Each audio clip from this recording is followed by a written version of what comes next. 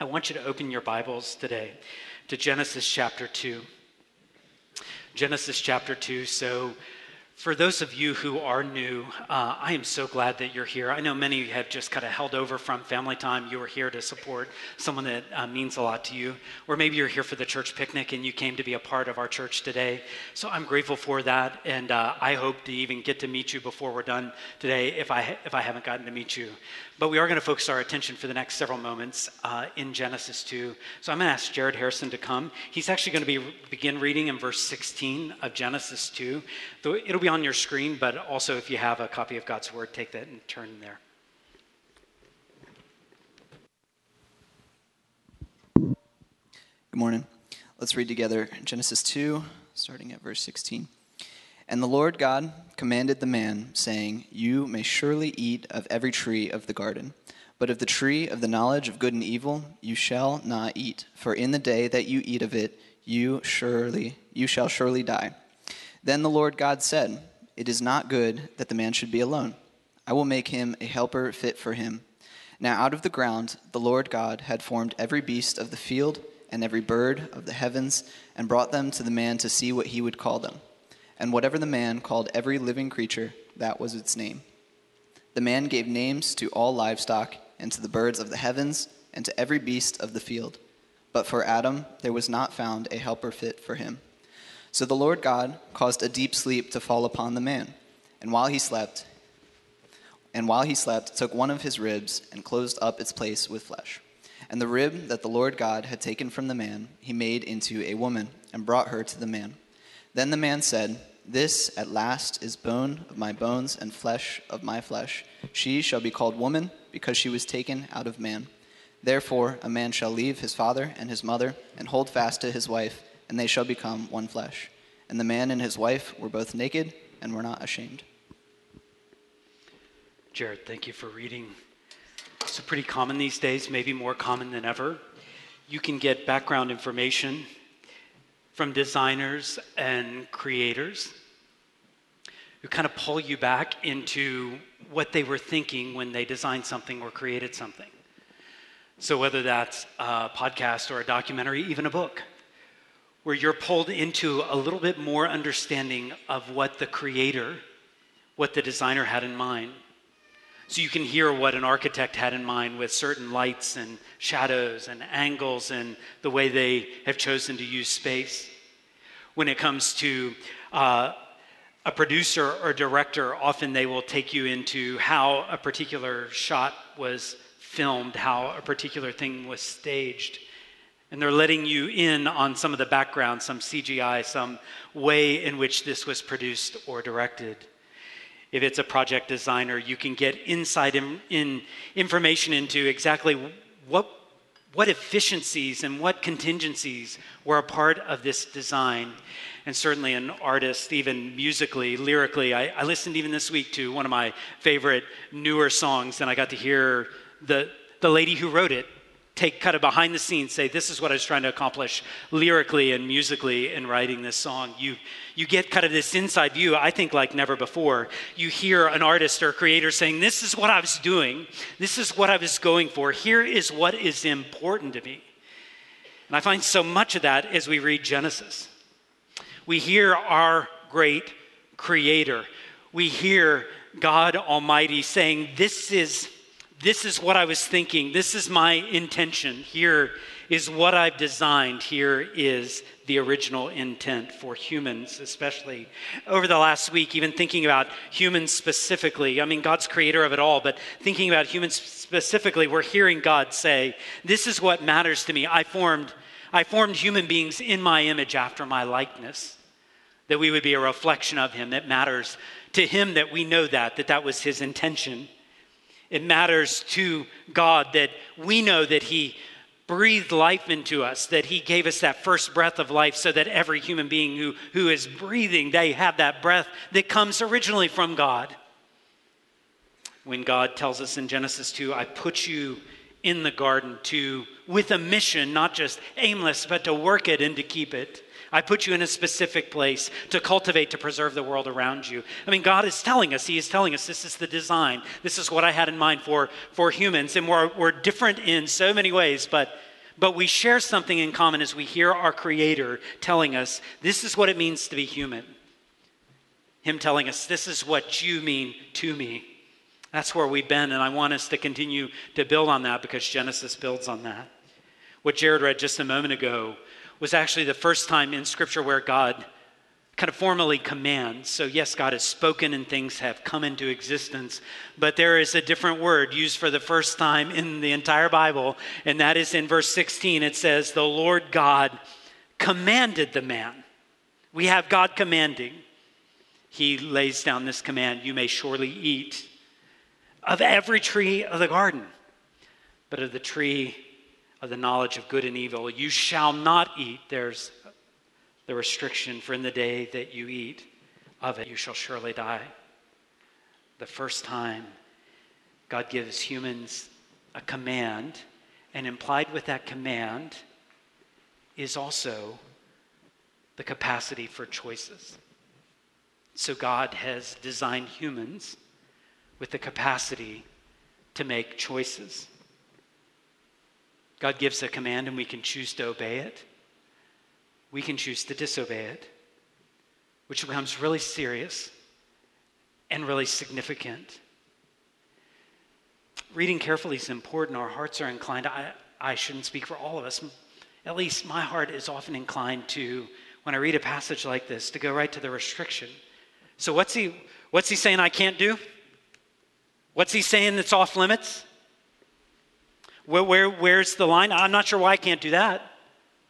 I don't understand the rationale. Why can't I do everything I always want to do all the time? Why a restriction? It's easy for me to even take that and go, well, is any sort of restriction is like, well, that's not fair. That shouldn't be that way. Why can't we just... It's so easy for us to go there, and sometimes this becomes such a big deal that we turn it into something repressive. How dare anybody tell me? How dare anybody put limits or boundaries or say, don't do this, do this? But if we read carefully, we actually will see God is generous. I don't want you to miss it. When God says, every tree of the garden, is that not just a wave of generosity that we see in so many areas? It's played out in so many areas of life where the Lord gives us all these things, graciously provides all these kinds of things for us. It says there is just a whole world of things that I've given you to enjoy, richly to enjoy. It's not as if the world is meant, I hope we don't view it through this lens of no, when I see the world, I see 10 billion no trespassing signs. Don't do that, don't do that. I hope you don't see that. I hope you even see by this beginning command of God, every tree of the garden you can eat. And yet there is a boundary, isn't there? I don't want to pretend there's not. He does say, not this tree, the tree of the knowledge of good and evil. What he tells us in very specific terms, and again, how good of God not just leave us guessing. There's one tree and you better not eat of it, but I'm not telling you. God's not playing games here. This tree in particular, if we don't listen, he's saying you will die. Life as you know it will be over. Well, there's all sorts of books, as you can imagine, and even into theology and philosophy on exactly what's going on with the knowledge of the tree of good and evil, and how the tree of the knowledge of good and evil, and what all is this about, and why this and why that. There's all sorts of things. Lots of theories. But if we can just pull back to just see it in its simplest terms, we see the boundary and the restriction and the consequence. And now comes the choice. You see, the choice isn't about the choice really isn't so much about the tree. It's about what's going to go on in our heart. The question will be do we really trust God's intentions? That's what the choice is always going to be about. Do we really believe him? Do we really think he knows what's best? So God gives a command, and the choice, I know the choice is related to the tree, but the choice is related to our hearts. Will we do exactly what he says? Do we believe whatever God says is actually good news and not bad news for us if we obey it and comply with the command. Can you walk with me for a moment? Christians sometimes will talk about, and I even heard it mentioned a couple times today at family time as well as here, we often will talk about a word called the gospel, which is just shorthand. It's just a kind of compact way of talking about the good news, the announcement of what God has done for us in Jesus, the gospel, the good news. But when you think about the good news, I think a question we have to ask when God gives this command is that really, do we find that to be good news? Do we find it good news that God says, eat of every tree, this one, don't go there? That God gives generously, but that he does restrict, that he does create boundaries. Well, frankly, if we're trusting God, we find it good news whenever God speaks and commands. But we live in a world that actually doesn't find this good news. That any limit or any restriction is seen implicitly as bad news, somewhat unnecessary. The creed that says no one should tell you what to do. The mantra, I do things my own way. No one tells me what I'm going to do. No one tells me what I'm going to think. Nobody says I can't. That actually, the look that authority is bad, limits aren't helpful, restrictions, any of them, they should be eyed with suspicion.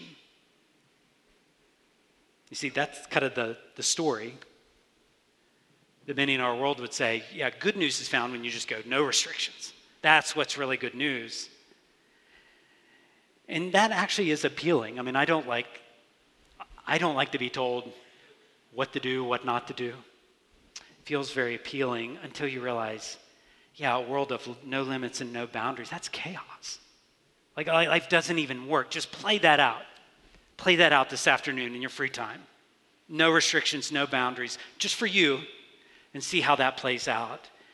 And it'll actually be a very dead end you'll come to. So do we find it as good news or do we not? Do we appreciate the restrictions and the choices that God is giving? Even here actually opens up a different way of relating to God. I want you to see that human beings aren't going to be merely driven by instinct. That you aren't merely going to be a robot. That's not the picture that's given here. But you will make choices. And that will be a core part of how you relate to God. Whatever Christianity is, and it's a lot of things, isn't it? It certainly has to do with the things we would confess we believe in, the statements of faith we would make and say, I believe this, I'm bound to this, I think this is true. All that would actually be part of Christianity, clear doctrine and clear things you must believe. And yet, a part of Christianity doesn't just leave it in kind of a mental assent of saying, well, I agree to those facts. It actually pulls it to another layer in our heart and comes right down here. And actually the whole Bible is filled with not just a set of things where you go, yeah, kind of the user agreement where you just check at the end. You didn't really read it all, but you check it or you initial it and go, okay, sure, whatever. But actually, hear passages like Deuteronomy 30 where Moses is saying, I call heaven and earth as witnesses against you today that I have set before you life and death, blessing and curse. Choose life so that you and your descendants may live. Love the Lord your God, obey him, remain faithful to him, for he is your life. See, God did not make you as a robot. He made you with a choice, and with that choice, he is profoundly glorified when you use that choice to say, I'm going to choose him. I'm going to obey him. I'm going to love him. I'm going to follow in his ways. I mean, Jesus echoed this, did he not? We're part of our relationship with him. What's the greatest commandment, Jesus? And we don't hear him immediately go to, don't do this, no, not all these kinds of restrictions. The greatest commandment is going to be love the Lord your God with all of your heart, with all of your soul. That's part of your choice. Loving is a choice you're going to make. It's a commitment you make. And that is hardwired into a relationship with God. John 14:15, Jesus in the upper room, the night he was betrayed, would say, if you love me, you will do what I say. You'll obey, but you obey because you love. Our relationship with Jesus means we make choices. Jesus said in Mark 10, truly I tell you, like there is no one who has left house or brothers or sisters or mother or father. There's no one who's made all these sacrifices for my sake and for the gospel who will not receive 100 times more. It's a choice. Will you make that sacrifice for his sake? Even the passage in Revelation 3 presents Jesus standing at the door and knocking. It's not because he's weak, hardly, but because it will be about your choice. Will you open that door and have fellowship with Jesus? You're not hearing in Genesis 2 so much like keep the rules, don't cross the lines. What you certainly are not hearing is some sort of cultural religion, some mental assent that really doesn't mean anything to you, some religious duty that you must perform. What you're hearing is an invitation to a relationship that's built on you believing it's good news when God says, every tree, not this one. It's a relationship that God's inviting you into. The good news when God says you can have all this and don't go there. God drawing lines and our choice to be devoted to him. I wonder if that is good news to you. To be human is to have the choice, and that changes the dynamic with our relationship with God, certainly. But I want you to look at another dimension of being human. Let's keep reading, all right? Verse 18. Verse 18 of Genesis 2 says, then the Lord God said, it is not good that the man should be alone, so I will make him a helper fit for him. Now out of the ground the Lord God had formed every beast of the field and every bird of the heavens and brought them to the man to see what he would call them. Whatever the man called every living creature, that was his name. The man gave names to all livestock, to the birds of the heavens, to every beast of the field. But for Adam, for the man, there was not found a helper fit for him. The Lord God caused a deep sleep to fall upon the man. While he slept, took one of his ribs, closed up its place with flesh. And the rib that the Lord God had taken from the man, he made into a woman and brought her to the man. So many times God says, creation is good, it's good, it's good. I mean, every day, all 7 days. It's very good what God has made. And there he says, in this passage in verse 18, something's not good. It's not good for the man to be alone. Is this about loneliness? I'm sure this has implications for loneliness. Is this about like the danger of complete self-sufficiency? I don't need anybody else. I'm sure it has something to say to that. What you actually find is it's not good for man to be alone, so he's just going to have to figure it out. He's going to have to work at it. And maybe over the course of decades and decades and decades, man can figure out this alone thing. That's not what you read. You actually see God taking the initiative. When the man is alone, you see God taking the initiative, moving into action, saying, I will make a helper. I want to come back to that word helper, so kind of put a mental placeholder, because it does seem like after that, it's like we take this detour. I mean, normally when God makes something, it's like he speaks and it's done. And yet we have this, what feels like a detour where we have all these beasts of the field and birds, and God brings them to Adam to see what will he name them. And we have this exercise, animals brought to the man. Again, a lot of speculation on why exactly is this. It seems to me at least that naming implies some sort of rule or authority. So the man is instructed here to name the animals, implying a stewardship responsibility as well as a rule responsibility.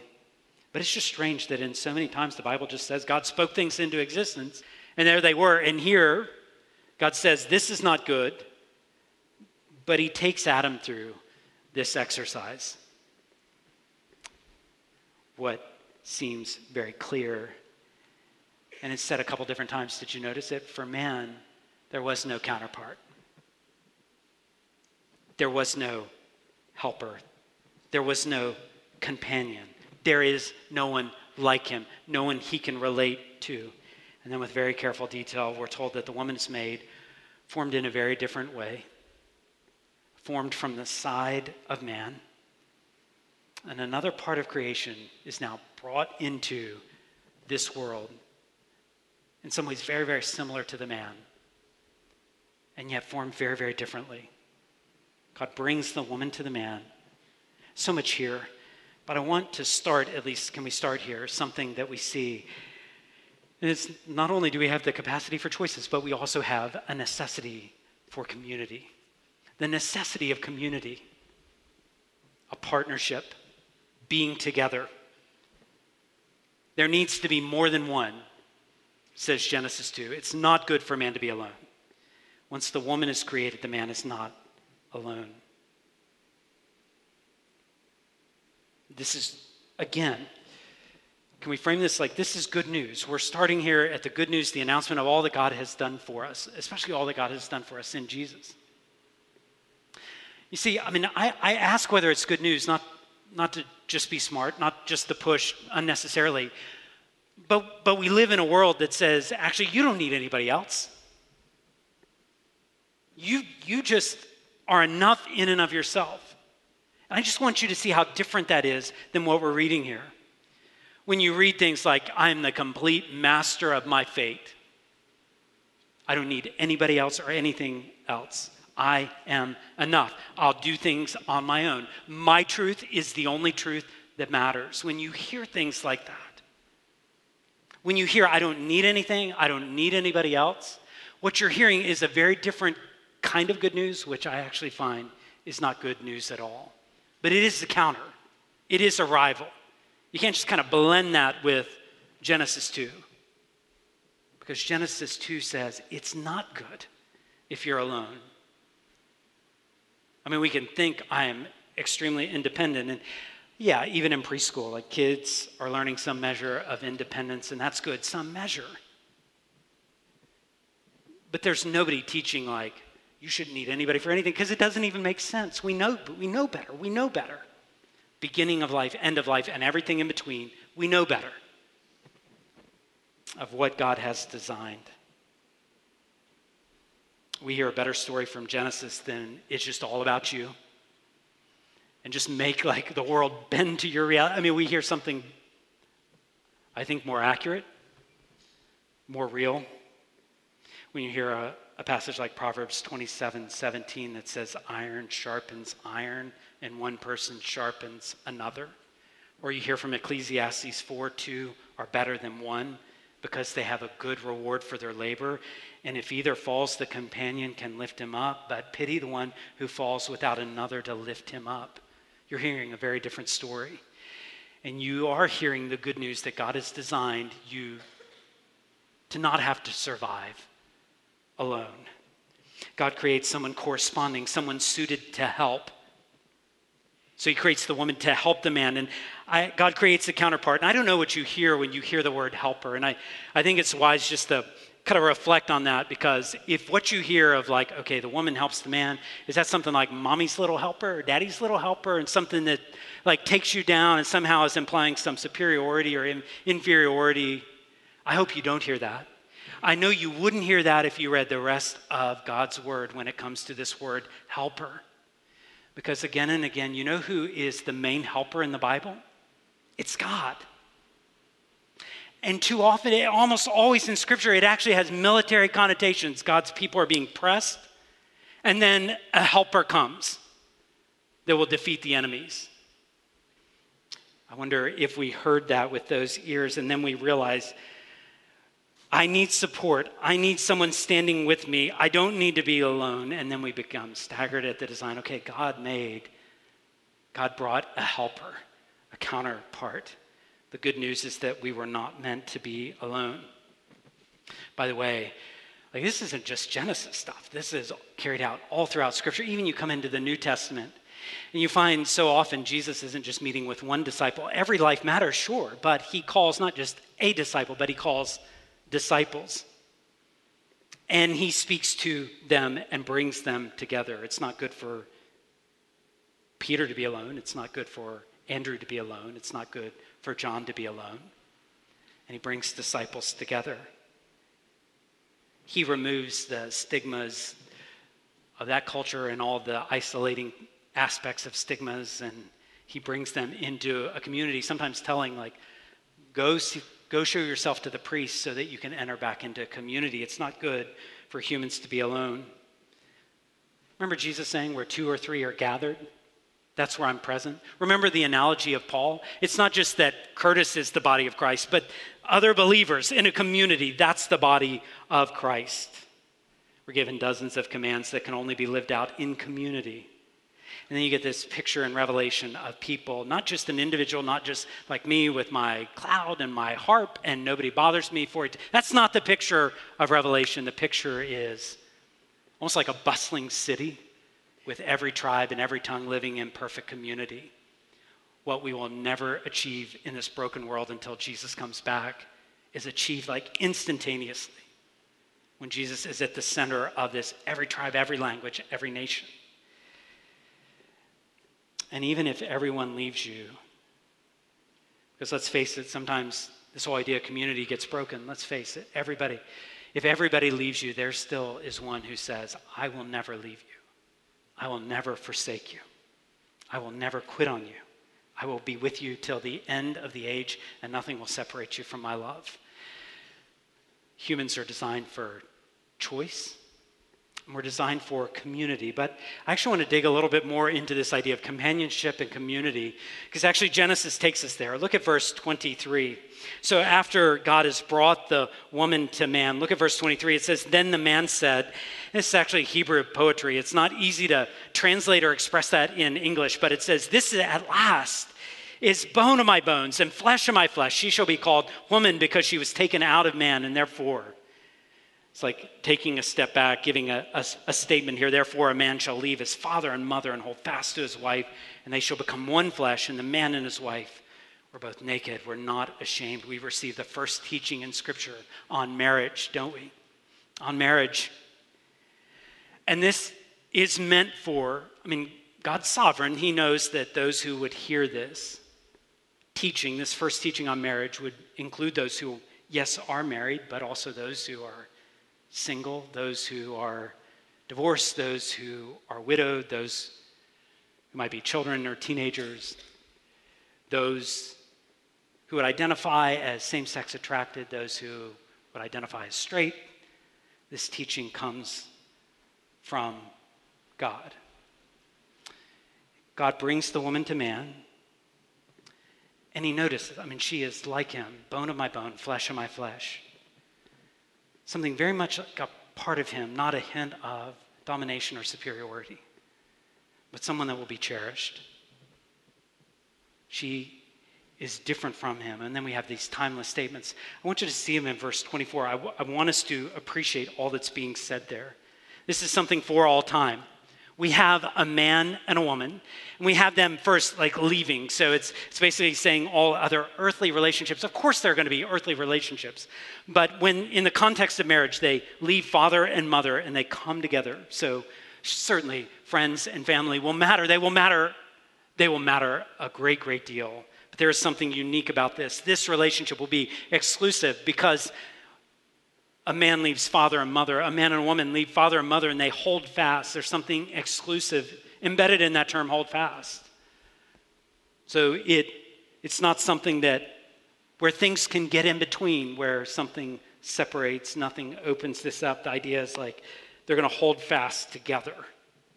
They're going to be together, and this is permanent. It's meant to be permanent. Let's just hear God's design. They're holding fast. We have more instruction down the road on marriage and on singleness and certainly on divorce. We have more instruction, but let's just hear this. And then the intimacy, the two become one flesh. This isn't just grasping for words. We hear that one flesh, and it may even sound cliche. I hope it doesn't, because it's anything but cliche here. It is meant to give us something far beyond just really, really together with two people that are really passionate for each other. It's meaning so much more. It is meaning together, something new and sacred, one flesh where there were two. Now there's one, and notice that it says they're naked, and it gives us the context for even implied in here is the context and the only context for a sexual relationship. And sex is meant to deepen the unity between the husband and wife, to bring them together. Physically, yes, I mean, it's the perfect fit, but it's psychologically and emotionally and even spiritually. And this is God's design. And once again, I need to acknowledge what you know already, and that is everything that I've just said of how God laid this out, I believe to be good news. And there are competing stories that would say, that's not good news at all. It is that different. There are people that see this very, very differently when it comes to sexuality, when it comes to marriage. And I acknowledge that. So many voices in our world see marriage as kind of a flexible contract between consenting adults. If it works for them, great. If it doesn't, it's fine. So many people would see sexual expression as, no, you just make the rule, whatever you want. I mean, as long as consent. Sometimes it seems like people don't even care about that. You just kind of, whatever you decide, you make the choices. And some people find the story of Genesis 2 actually bad news and find, like, I'll just do whatever I want. I'll treat marriage and sexuality however I want to treat it. And we live in a world where you can live by the slogan, love is love. But if you take the love is love over, and all that implies, over Genesis 2, I just want you to realize you are missing that marriage actually has a unique design. You are missing something important, and that is, it's not just love is love. Actually, the way Scripture would word it is God is love. And it's way overly simplistic to imply that all loves are exactly the same. We know they're not. We know there is love expressed in different ways in different human relationships. The way I love a friend is different than the way I love one of my family members, which is different than the way I love my own kids, which is very different than the way I love my wife, which is very different than I love all my brothers and sisters in Christ that I am related to and I will share eternity with. So the slogan may sound cute, but we've got to recognize there's a place for romantic love. There's a place for sexual expressions of love. And God restricts that. God sets boundaries. Marriage is meant to be, and hear this, it's meant to be sameness and difference. Well, certainly we're marrying a person just like the man and the woman are so much the same. Created in God's image, created in God's likeness, and yet different. And it's that difference that God is bringing together. God in his wisdom knew there'd be a deeper bond in those differences of gender and sexuality. A union that brings together difference. And it won't do to say, well, Jesus didn't talk about this much. Because what's very interesting to me is when Jesus does talk about marriage, which he does a lot, he does talk about sexuality, and he does speak of it. He takes us right back to Genesis 2 and says, this is the design. He quotes this verse, Genesis 2:24.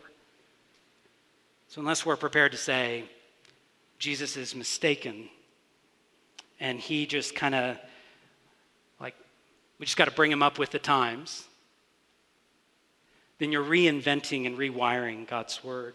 Say, well, he didn't know about all sorts of, like, sexual promiscuity. He didn't know about that. I mean, this is the Roman Empire. Certainly he knew.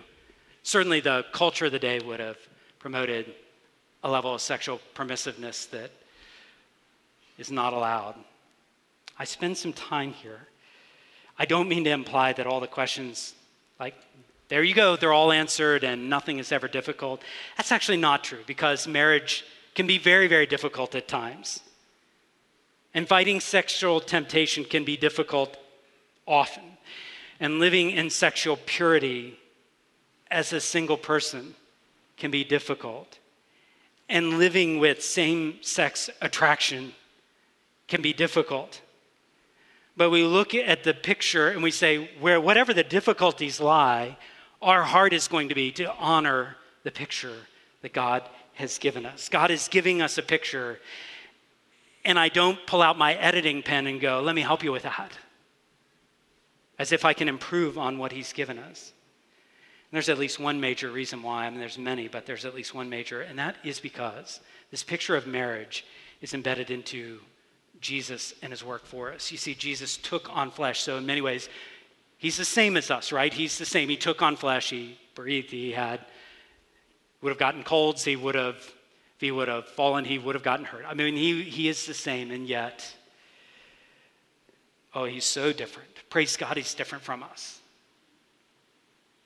Praise God, he was perfect where we're so sinful, which means he's able to save us.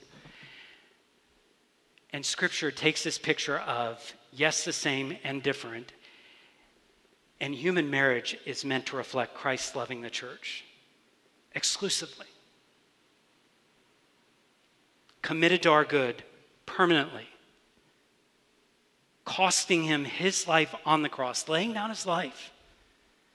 And God's people are the bride of Christ. Paul talks about it in Ephesians 5, and Revelation closes this picture. It closes.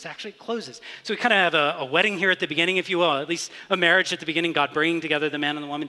And we close in Revelation with God overseeing a union, a marriage between Jesus Christ and his bride, the people of God. You see why this picture is so important? All along, this was pointing to an exclusive, permanent, covenant relationship where we're known and we're loved for eternity.